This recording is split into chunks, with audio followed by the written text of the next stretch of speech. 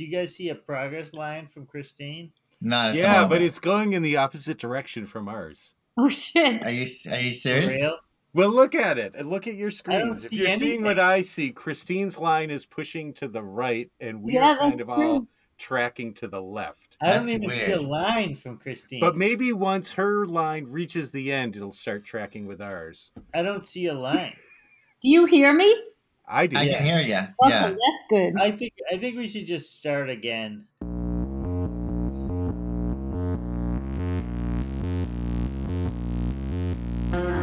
If we peel back the layers of time and arrive over 2,500 years ago in the Panhellenic sanctuary of Eleusis in ancient Greece, where initiations were held every year for the cult of Demeter and Persephone, they had ergot and things got weird, but not as weird as the paintings that have been seen in the art shed, or as weird as this podcast. Broadcasting live from a shed near the shores of Lake Maspinock. I'm Mad Carl. Normal Andy. I'm producer Chris. And yeah. Oh, wait, crack a beer.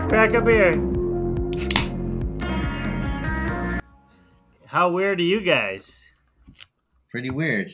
Yeah. Well, I guess I'm normal Andy, but normal Andy's pretty weird. Even normal Andy can feel weird. Hey, who the hell is this person?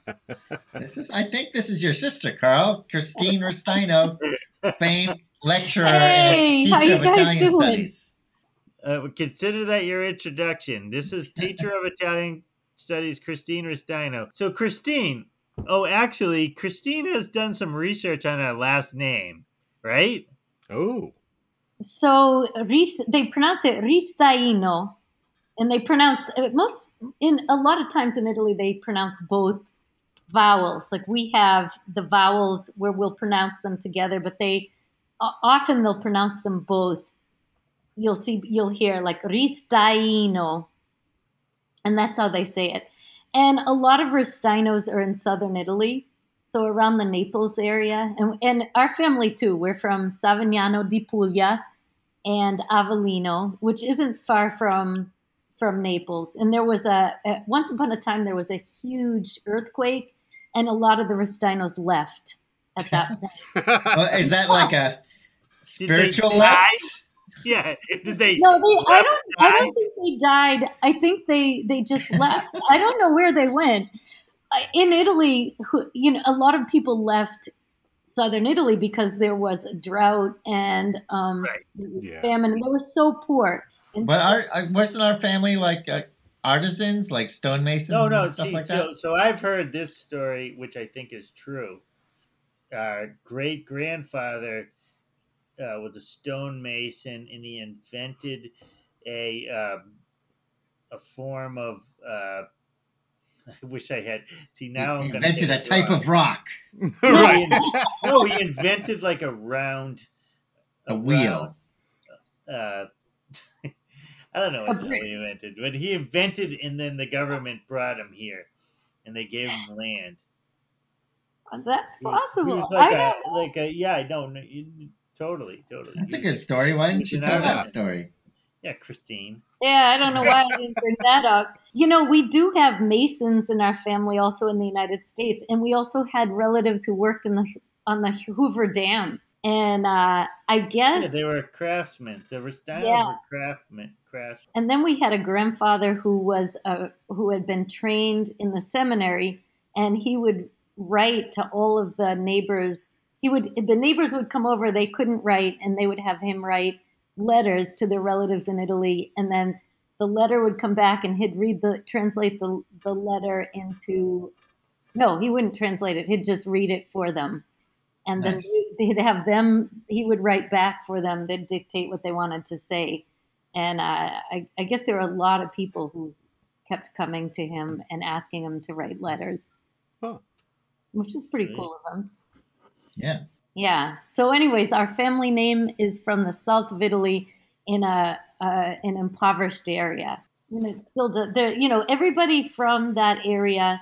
Not everybody, but a lot of people left. Some people went to the United States. Some people went to Australia. They went all over the place to Is, find a the, better life. is there a large Italian population in Australia? Yeah, there is, Wow. especially in Melbourne. Hmm. It was interesting. When I went to Italy, I met this woman named Dina, and she's from Australia, and we traveled south to visit her family in Calabria.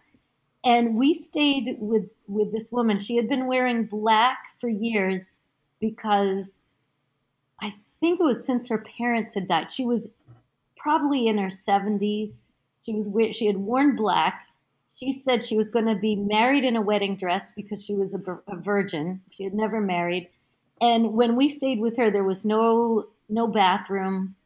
How old was she? She was in her 80s, and they would walk with big tanks She's a of water. virgin? No, 70s. Excuse me. She was in her 70s. And she didn't have a bathroom? No, because it was such a poor area. It was Calabria. There was one place there was one house with electricity and bathrooms, everything, and everybody would go over there if they wanted to use anything electric. Her house, she said she basically had animals in her house for years because the animals, they wanted to stay warm. Right. But this was actually in southern Italy. It was a phenomenal place. It was so interesting, and they spoke a dialect. And I'm fluent in Italian, but I could not understand their dialect. So there was an Australian Italian woman who slept with animals. No. It was a virgin, and was a virgin, and was 80 years old. She was 70. All right, she was 70. She was going to be married. But that wasn't the Australian, Carl. No, the okay. Australian was her granddaughter. Oh, okay. So the Australian woman was my friend Dina. Oh, we're never gonna publish this episode. We're gonna have to delete this whole thing. No. No! That's Okay. great. Okay. Okay, Fine. so this is what happened. Dina, her family spoke a dialect. And when Dina came to visit this family, she sounded like her grandmother because when they moved from Italy or southern Italy to Australia, Dina's family kept speaking with the dialect. But in southern Italy, television came to southern Italy. The schools started teaching standard Italian. So the kids were asking Dina, why do you speak like my grandmother? Because she still spoke with dialect. And so it's interesting how much when people move from a country into another place, they hold on tight to the culture. Yeah. Like we still make raviolis, for example, in the dialect. We still make raviolis by hand. My mother does it every holiday. But when I went to Italy, they buy store-bought raviolis. They're still freshly made, but they don't make them. And this Italian said to me, "Your family makes homemade ravioli?" And I said, "Yes." And he said, "You're more Italian than the Italians." But in a way, I wasn't because the Italians had moved on. They had a 20-minute sauce. Like Right. they moved on.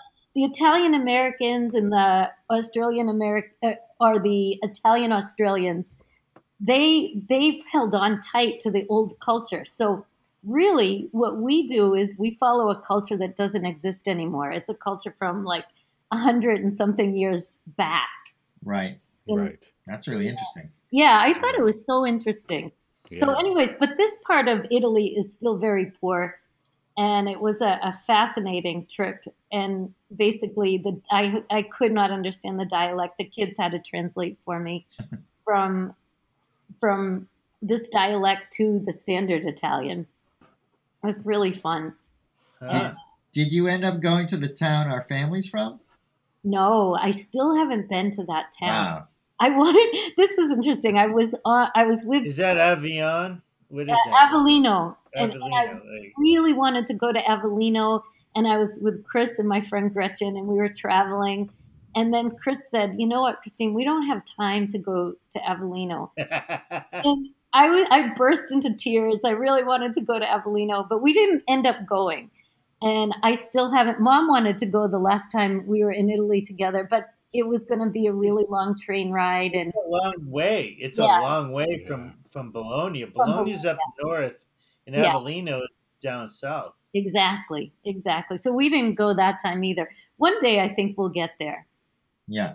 Is there actual Ristinos there? Ristiano. Wait, how do they say it in Italy? Ristaino. Ristaino. Ristiani. Ristaino. Ristaino. From what I understand, there's well, actually, I know there are. You know, Giuseppe Ristaino. Yeah, Yeah. Okay, so Yeah. this is so funny. We've Oh, met yeah. a lot of Ristinos Facebook. on Facebook, and Giuseppe, he rides a Harley. He's cool. He He's is. really cool. Uh, and I have a weird story about Giuseppe. So I'm friends with him on Facebook, whatever. We've never met. He rides a Harley. He lives in Italy, and our parents sold a cottage in Maine, and and this is really weird. They sold a cottage in Maine, and the realtor, for some reason, emailed Giuseppe the papers.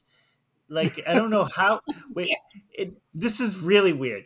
And Giuseppe writes me on Facebook, and he says, "Carl, did you sell a house? I got some papers in the like in the like he must have had like the he must have had his last name in Gmail or something, and some Huh. realtor and I was like, I'm like, no, there's no way we got a anybody gave you papers for to sell a house. I didn't sell a house.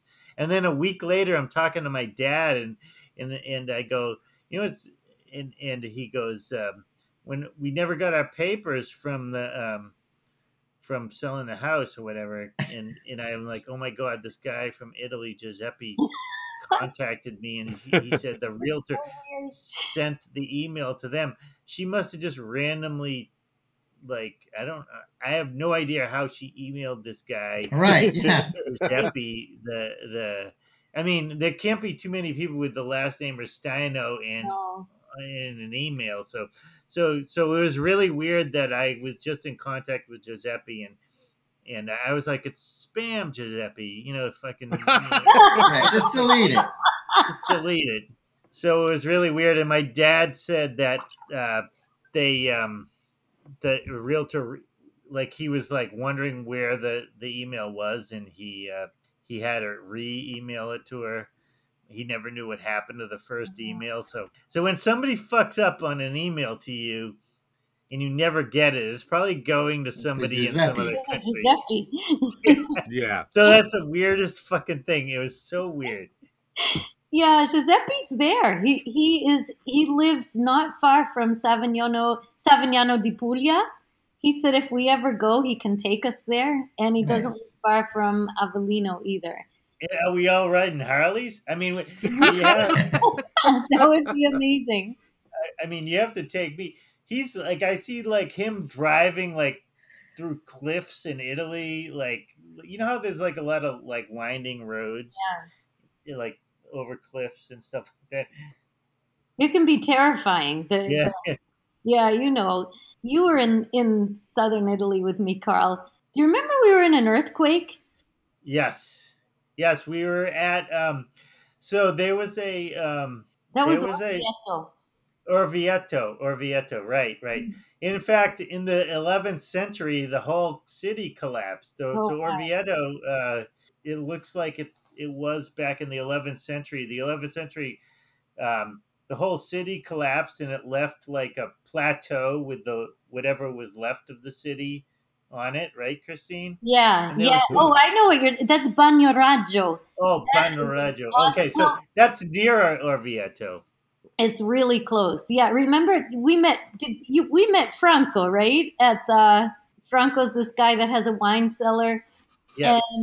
And then Civita is the city where like Bagnoraggio is on one side. Then you walk over this really cool bridge, and it's one of those types suspension bridge, I think. Okay. And you get to this tiny mountain almost, and all around the mountain, it crumbled because of an earthquake, and there's just this Right. little village there. Maybe like 20 people live there, but it's gorgeous. Right, and there's not you just walk around. So Rick Steves talked about it, and then everybody started going there. So you go there, and you just there's nothing there. I mean, I don't want to say nothing there, but it's just like a town, like that people still live, but there's not like a site to go to. You just wander up this cliff, and everything is collapsed around it, and then it's like a little village on this plateau, and you wander around the village, and there's no real cafes or anything, and some guy tried to sell us. I think we bought whatever the hell he had to sell us. It was like a fucking rock or a clay fucking thing or something. I don't remember that I part. think I gave him a couple lira back then, like Mhm. Yeah, before the euro. yeah.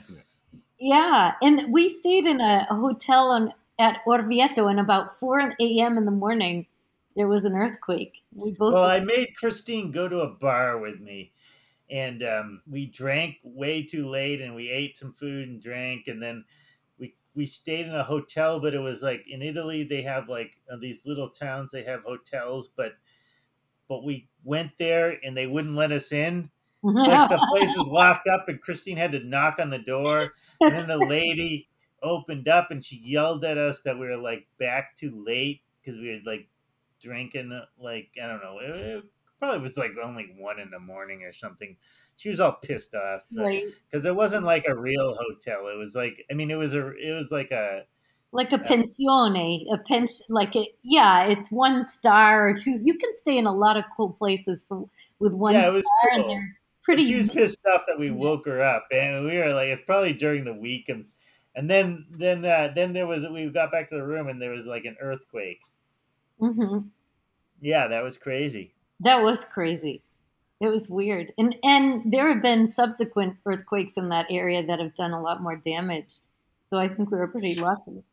Yeah, it was nothing. Yeah. It was just, I mean, it was probably the worst earthquake I've ever been in, but it wasn't really that bad. No, before it was the kind of earthquake before before you decide Yeah. what to do, it's over. Right. That's most earthquakes, I believe.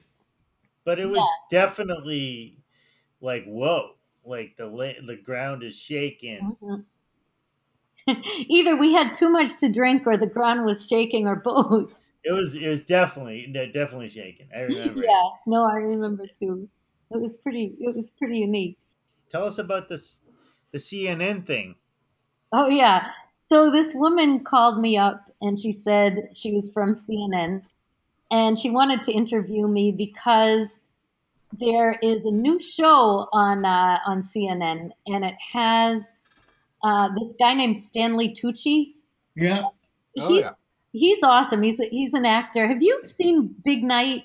I think I think that Andy and Carl have. Have you seen it, Chris? Yes, I have. Not for a while, but yeah, I have seen it. It's one of my favorite movies, and I love it because they are two Italians who come from Italy to the United States, and one of them is willing to go with the flow and Americanize, and the other one is just, nope, we cannot stray from the original recipes. He'd get super mad at the customers because they wanted risotto and pasta, and you can't have both. You can't have too many starches.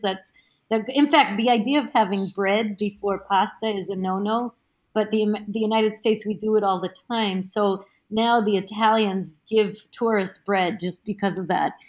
So anyways, going back to the movie, it's a phenomenal movie. It's just really good. And Stanley Tucci is doing a new show on CNN called Searching for Italy. So in order to christen this show, they did articles all week on CNN because it's a CNN show. And this one was on pizza. And so she had found our website, our Pandemic Noodles website that we did with our students. And basically, she called me up and she wanted to interview me about pizza. And so I talked to her for about an hour about pizza. And she basically quoted me around Neapolitan pizza and the history of American soldiers in Italy and bringing back pizza. It became mainstream when the Italians actually introduced pizza to Americans who loved it, and they brought it back. But I said this in the last episode, but before then, the Italian Americans were probably the only ones eating pizza. And so I talked a bit about that, and she quoted me on that. But we had a really good conversation. And Stanley Tucci, I just love. I wasn't able to catch his show last Sunday, but I want to watch it this Sunday. It should be good. And he goes, I guess he's just going back into Italy to learn about the cooking and the cuisine. It's called Searching for Italy. So that was fun. We talked a lot about pizza in Italy and this whole idea that the Italians love three basic colors. They love in food, they try to put the colors of the Italian flag. So you've got red, green, and white. Right. And so basically, with the pizza margherita, they made it for Queen Margherita, who was in Naples at the time, and they made this pizza with green, red, and white. And then she was so into it that she helped popularize it, and it became one of the most famous pizzas around. Also, pasta has that red, green, and white. Right. And then the insalata caprese. Have you had insalata caprese before? Caprese salad from Capri. Yeah. Oh, yeah. Yeah. That one was created by the futurists who were rebelling against pasta because they were rebelling against society. And so they were at this hotel called the Hotel Quisisana, and they decided that they weren't going to eat pasta anymore, and they wanted the chefs to make them something different. So the chefs put together mozzarella, which is the white, basil, which is the green, and tomatoes, the red. And they had a new pizza. They wouldn't eat pasta anymore, and that one also became popularized first by the Hotel Quisisana, which was a really nice hotel, and then it went from there, and it's super popular now. So a lot of foods are red, green, and white, and it's after the Italian flag. So that the flag came first, and then they decided to make all the food look like the flag. Yep. The flag came first in 1861. Well, I don't know when the flag... I mean, is that why there's stars in all our food? Yeah, exactly. No, the futurists were like early 20th century, right? Yeah. Yeah. They were so interesting. I mean, they just made these really cool paintings. I don't know if you've seen some, but they also had a manifesto. And they would make poems where it sounded like war, so it would be rat-ta-ta-ta-ta-ta-ta, like a gun shooting. They did all kinds of cool things, the futurist poets. But they were having some kind of gathering in Capri, and that's where for me, I love the futurists because they created the insalata caprese. And that whole area, you think about it, Naples, they created the insalata caprese in that area. They created pizza and pasta, seem to originate in that area too. It's a real food capital, Naples and the area, that whole region.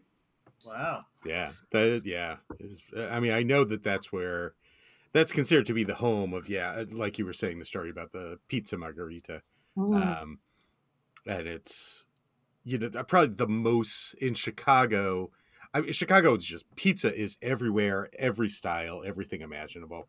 But one of the places that has the best reputation for really classic Italian pizza is Spacca Napoli. Oh, nice. And they've been around for decades, and they're just doing the same thing, and they're doing very traditional pizzas. And you can get great pizza of all types here, but they're kind of one of the classic ones. Yeah. So in Italy, do they have thin crust mostly? They do. And that's what I love about Italian pizzas. And I'm sure Chris will say the same thing about the Neapolitan pizza. It's just, you don't have a lot on it, but what's on it is so tasty. You can taste everything. You can taste the olive oil. You can taste the tomatoes and the basil or whatever's put on it. It's not a lot. It's not gobs of cheese, but it's really good quality stuff. And so I don't know. I would eat a Neapolitan pizza over any pizza any day. It's so fresh and really. I like thin crust. That's what I usually make when I make it at home. That's what I usually make, and my favorite is to just go with just pretty thin on the tomato sauce, mozzarella, a little Parmesan, and then especially in the summer when my garden's going, to have arugula and some Ooh. copa. Just That arugula is and copa, so or maybe prosciutto instead, whatever I yes. have in the fridge at the time. Yeah. Right. So what did they invent deep dish in Chicago? Yeah, deep dish. It was a Chicago thing. It's hard to get a really. I'm not going to say it's impossible to get a good one outside of Chicago. I haven't had a good one outside of Chicago, so it's kind of it's a weird thing, you know. I mean, I think like Anthony Bourdain, you know, was very against it, and he said, you know, I'd really love it if you just call it lasagna.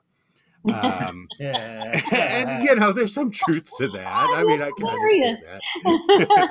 I But- love thin crust. I love thin too. crust. Yeah. You Yeah. guys are totally right about the thin crust. But there's That's so many different types of thin crust, though, even within that. And that's one of the things I like about Chicago, is that we get it from Chicago. The best way to think of Chicago is we are the western edge of the East Coast. So yes. we That get makes sense. there's so many places that are East Coast pizza, New York, Boston, kind of northeast style pizza, that are thin crust. But then there's also cracker crust pizza. There's Right. Detroit pizza. What the hell is Detroit pizza? Detroit pizza is it's very thick on the Yeah. bread. It's a Car rectangular. parts. Yes, and car parts, lots of Motor oil. oil. Exactly. Yeah. Right. But we even have. I mean, my big thing nowadays, I like the pizza al taglio, and we have a place, Bonci Pizza, here. That's actually, they have one other restaurant, and that's in Rome, and that's just awesome. They just like take scissors, like all the pizzas are out on display cases and on sheets, and you just say how much you want them to cut off of the pizzas, and then they throw them in the oven to heat them up.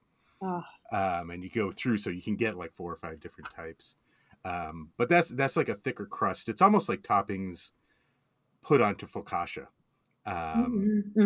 That's really good. But that's the thing. There's so many different great types of pizza out there. Yeah. There is.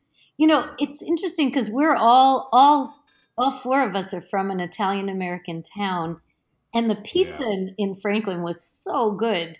And then I remember going to college, and some friends ordered Domino's, and I took a bite, Ugh. and I was like, "What is this?" I didn't even realize how lucky we were when it came to pizza.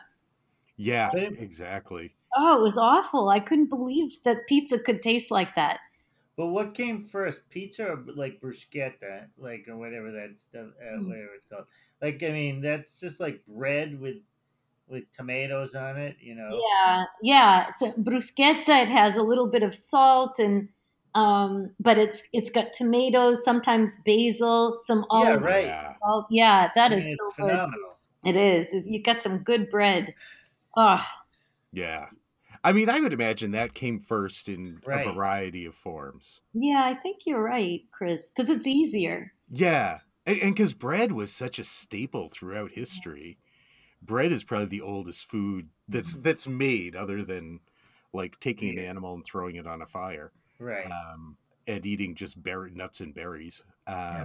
Bread is probably our first like recipe food, you know. Have you built a pizza oven, Chris? I have 2 wood-fired ovens.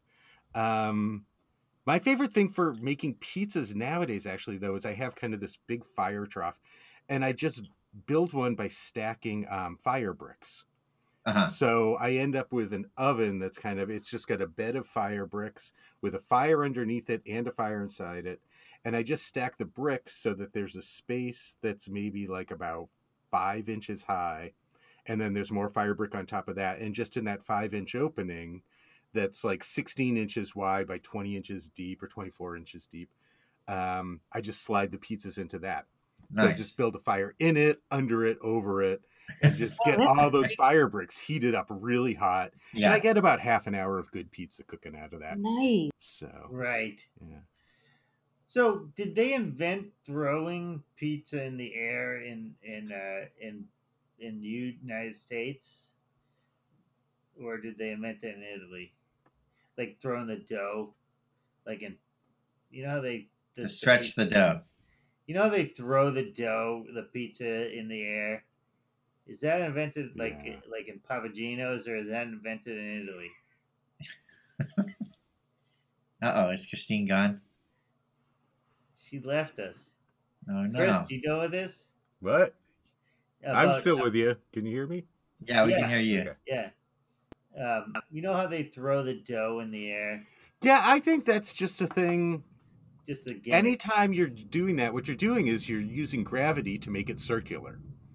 So I Right. think it is something that's really old. I mean, I think there are a lot of other things, not exactly like throwing it in the air like that, but there are a lot of similar things that are used in pottery to make things circular. Right. Right. You're just using, I guess it's centripetal.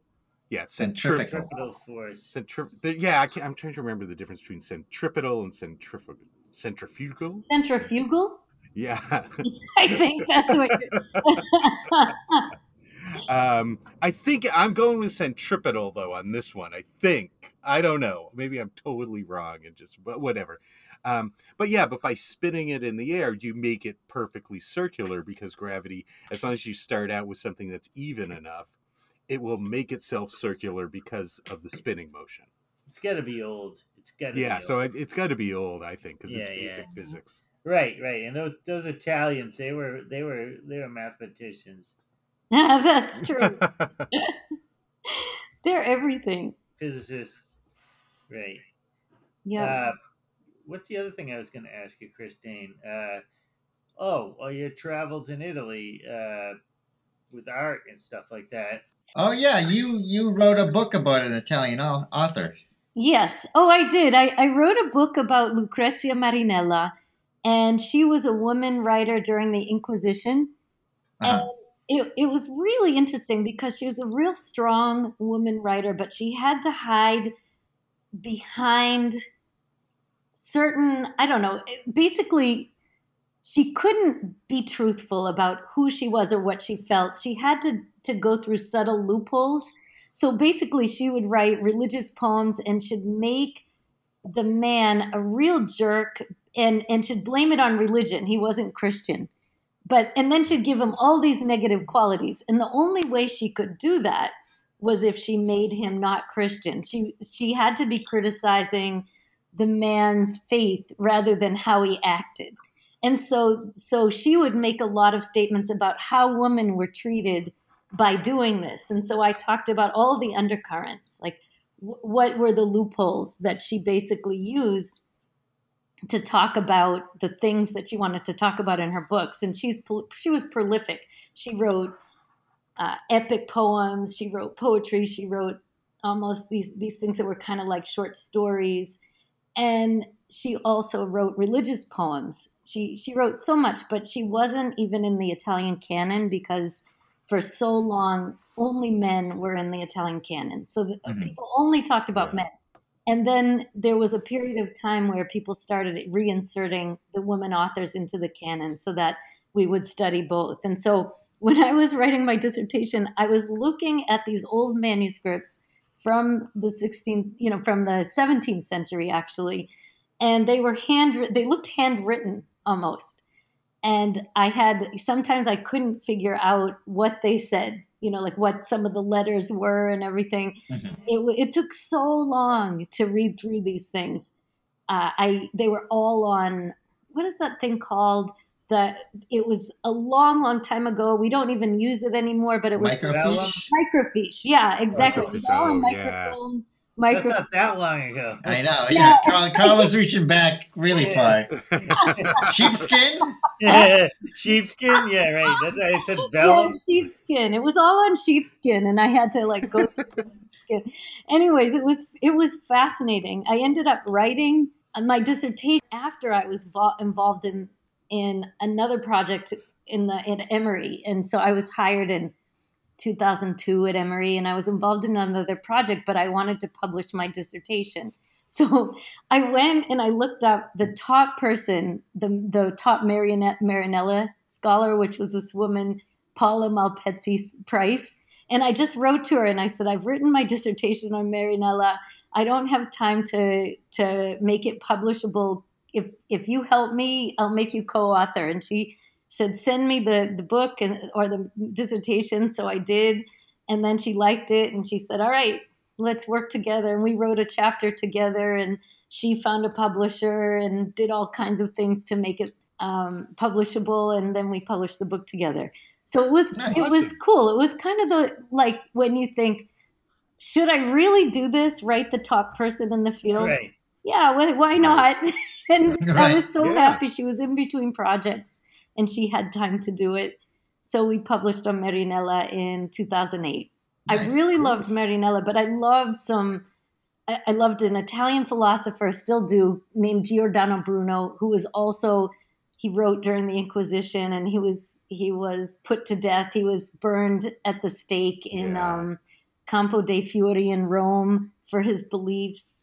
But he had this belief that everything is made up of matter and kind of a divine spark. And when you're born, they combine, and then you live your life. And when you die, they both kind of separate and recombine in different ways. And the world is made up of opposites, and everything has its opposite, and that's how the universe is made up. And they hated him because he went against the Christian belief system. Mm-hmm. He was writing around when Galileo, a little after Galileo, was writing about a different system with the sun as the center rather than the earth. And so basically Giordano Bruno wasn't as lucky as Galileo. Galileo went to jail for a while, but then he feigned that he was insane and they let him out.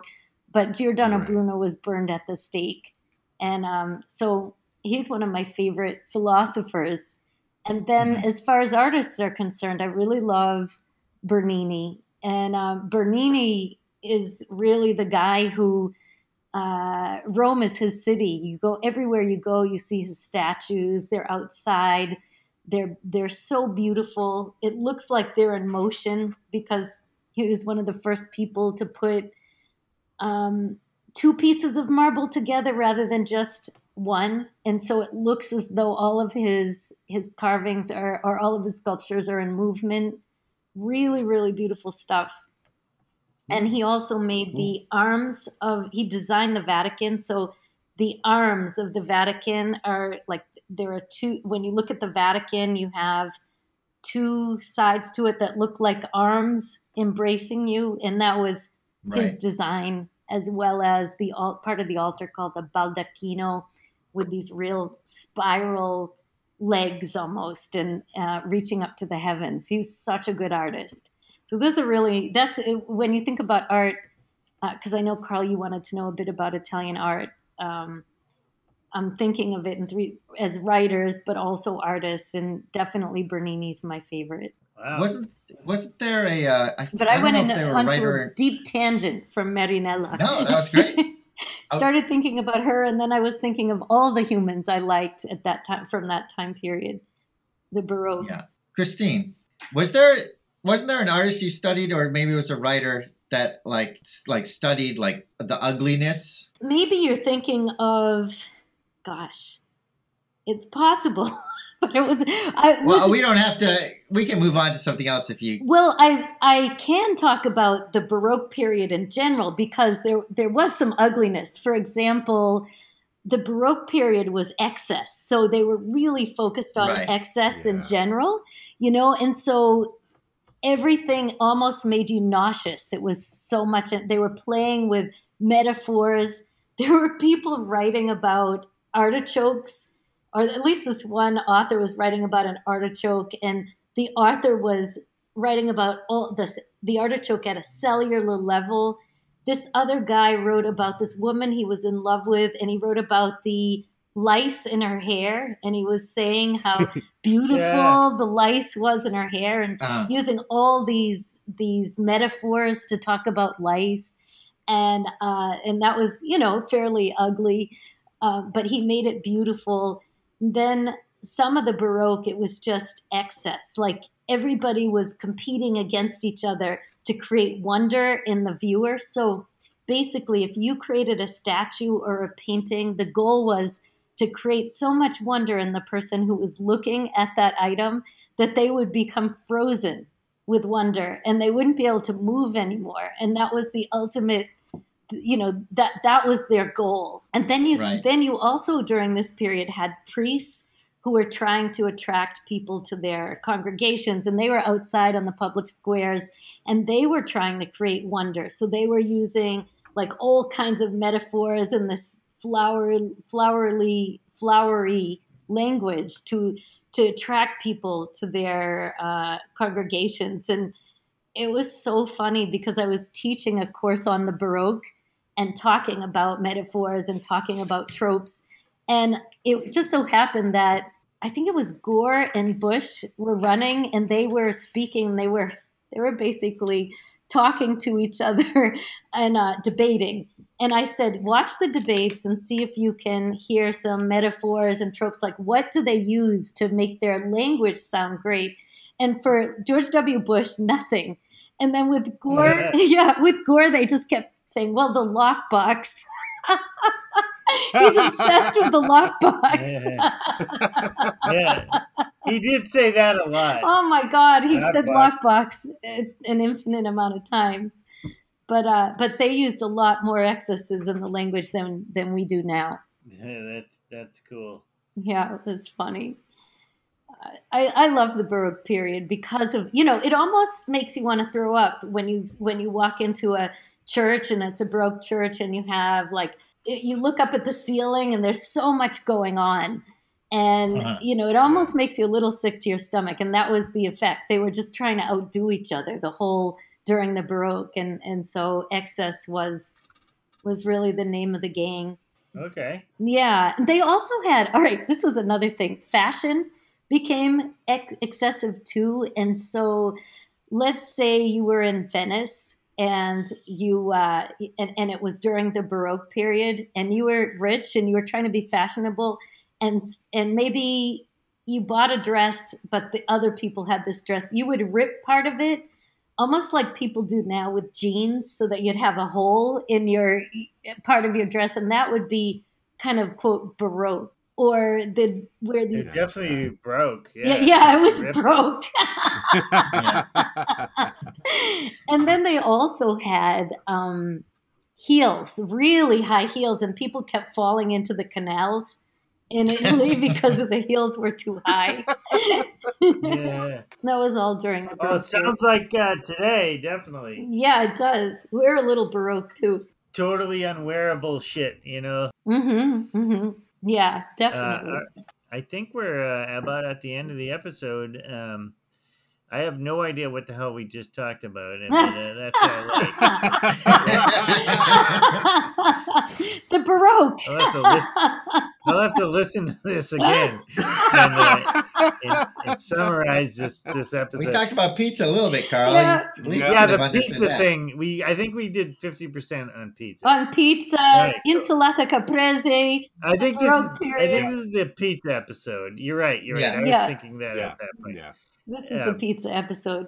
What kind of With beer some are you Giordano drinking? Bruno thrown in. Yeah, a little bit of Giordano Bruno and the falling into the canals in Venice and Yeah. That's a earthquake. theme. Falling into rivers is a theme on this podcast. Is it really? Yes, Yeah. We've had that before. But you didn't climb from the bottom grip the bottom of the river and climb out. That was tree. All right. What are your links, Christine? Christine, what's your link? Just give us one link. All right. So my Whichever link link you is www.ChristineRistaino or ChristineRistaino.com. Nobody's going to be able to. Yeah, I know. RISTAINO.com. And Pandemic Noodles, if you type in Pandemic Noodles, up will pop our Pandemic Noodles site. Sweet. Sweet. Well, this was awesome. I Awesome. love being on your show. Oh, wow. Excellent. Yeah, you did a great job. actually. Thanks. So did you guys. Chris. I am, as always, Livefire Cook, livefirecook.com, Livefire Cook on Instagram, Livefire Cook. Andy. I am Andy. How do you say it, Christine? Ristaino. Andy Ristaino.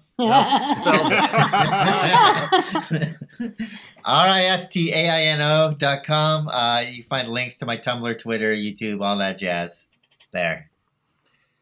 We need to make a song for people to remember how to pronounce Restaino. Ooh, we should. Yeah. Like R-I-S-T-A-I-N. T-A-I-N-O. It's something like you know the Peas song, like no, who knows? Anyway, I don't know the Peas song. The Peas song. I'm gonna be... Yeah. All right, next episode we can make up a song. Anyway, It teaches you how to spell the letter P. Yeah. No, Navy Beans. I was thinking Navy Beans song. Well, whatever. I don't think I've heard Anyway. that. I'm You wanna getting sing even it? more confused. Sing Yeah. it, Carl. Anyway, Christine. Yes. So I'm madcarl.com, madspiral.com, Carl Restaino on Facebook and Instagram. So That was Christine, pretty good. now I'm gonna start the music. You tell people how to get out of the In art shed. Italian. Yeah. In like kick them out of the art shed however you want to in Italian. Are you ready? Okay. So wait, so you first have to like say one line like you don't have to stay here, like you don't have to, what's the line? What do they say? You don't have to go home, Yeah. Carl. Right. What you're trying to say every week and sometimes succeed. You don't have to go home, but you can't stay here. Say that in Italian. All right. So Okay. say the first part. I'll start the music and then you say the last part. Okay. All right, ready? Say the first part. Okay. You don't have to go home. Is that what you want me to say? Yeah. Yeah. You're Non. gonna stay here. But in Italian. Okay. Wait, say it with enthusiasm. Okay. Yeah, figure it out first and then tell us. Yeah. you Non did it. devi andare a casa. Okay, stop. All right, ready? Go. Non devi andare a casa. Ma non puoi rimanere qui. Woohoo! Get the hell out of here, shit. Yeah. Thanks, Christine, for being on the show. Grazie Thanks to infinite. Carl and Chris for helping host. Thanks to Ed Guild and Anderson Spiegel for the Mad Carl Stomp. Thanks, of course, to all the listeners who hung out with us and are probably all hungry because we've just been talking about food for an hour. Have a good week, everyone. Thanks, everyone. This was fun. Nice.